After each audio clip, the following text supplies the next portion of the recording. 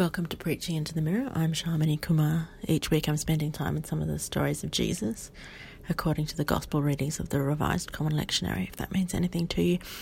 And I'm preaching the sermon that I think I most need to hear. You can't tell, but I look myself in the eye while I'm preaching via a mirror. You're welcome to eavesdrop. This week's passage is John 12, 1-8. And it features Mary, Martha and Lazarus, who are siblings. And they invite Jesus over for dinner. And Lazarus was the one that was raised from the dead not so very long before this episode. And Mary decides to break the seal on a new bottle of perfume, one costing the equivalent of several months' wages. And she decides to pour the whole bottle over Jesus' feet and then to wipe it all up with her hair. It's weird. It's extravagant, it's useless, it's emotional, and Jesus commends her for it. Yes, the wealth it represents could have been distributed to the poor, but Jesus says there's a time for senseless, beautiful acts of devotion. See, Mary does her giving out of genuine love, genuine, selfless love for Jesus. And in contrast, when Judas makes his comment about giving to the poor, the writer is quick to let us know that Judas has an ulterior motive.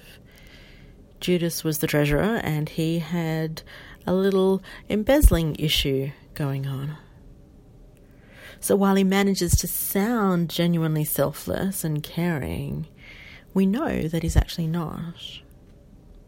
Because sometimes what looks like selflessness has a massive self-serving element to it. And sometimes what's needed is a beautiful, selfless, extravagant gesture. Sometimes that's called for.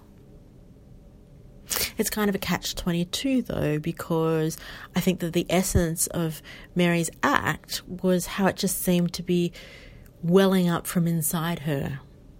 There was no carefully thought through plan, no weighing of the pros and cons.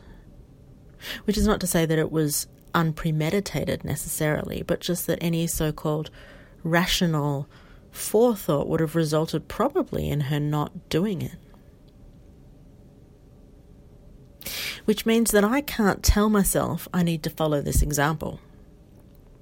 Because the moment I start trying to give myself that lecture, any act following it becomes premeditated. It becomes calculated to impress rather than genuinely an outpouring of love and devotion and worship. No, see, the only way I can hope the only thing I can hope and pray for is that God will give me a heart like Mary. The kind of heart of love and loyalty that throws away a year's wages on a beautiful, useless gesture, just welling up out of love in her heart. Amen.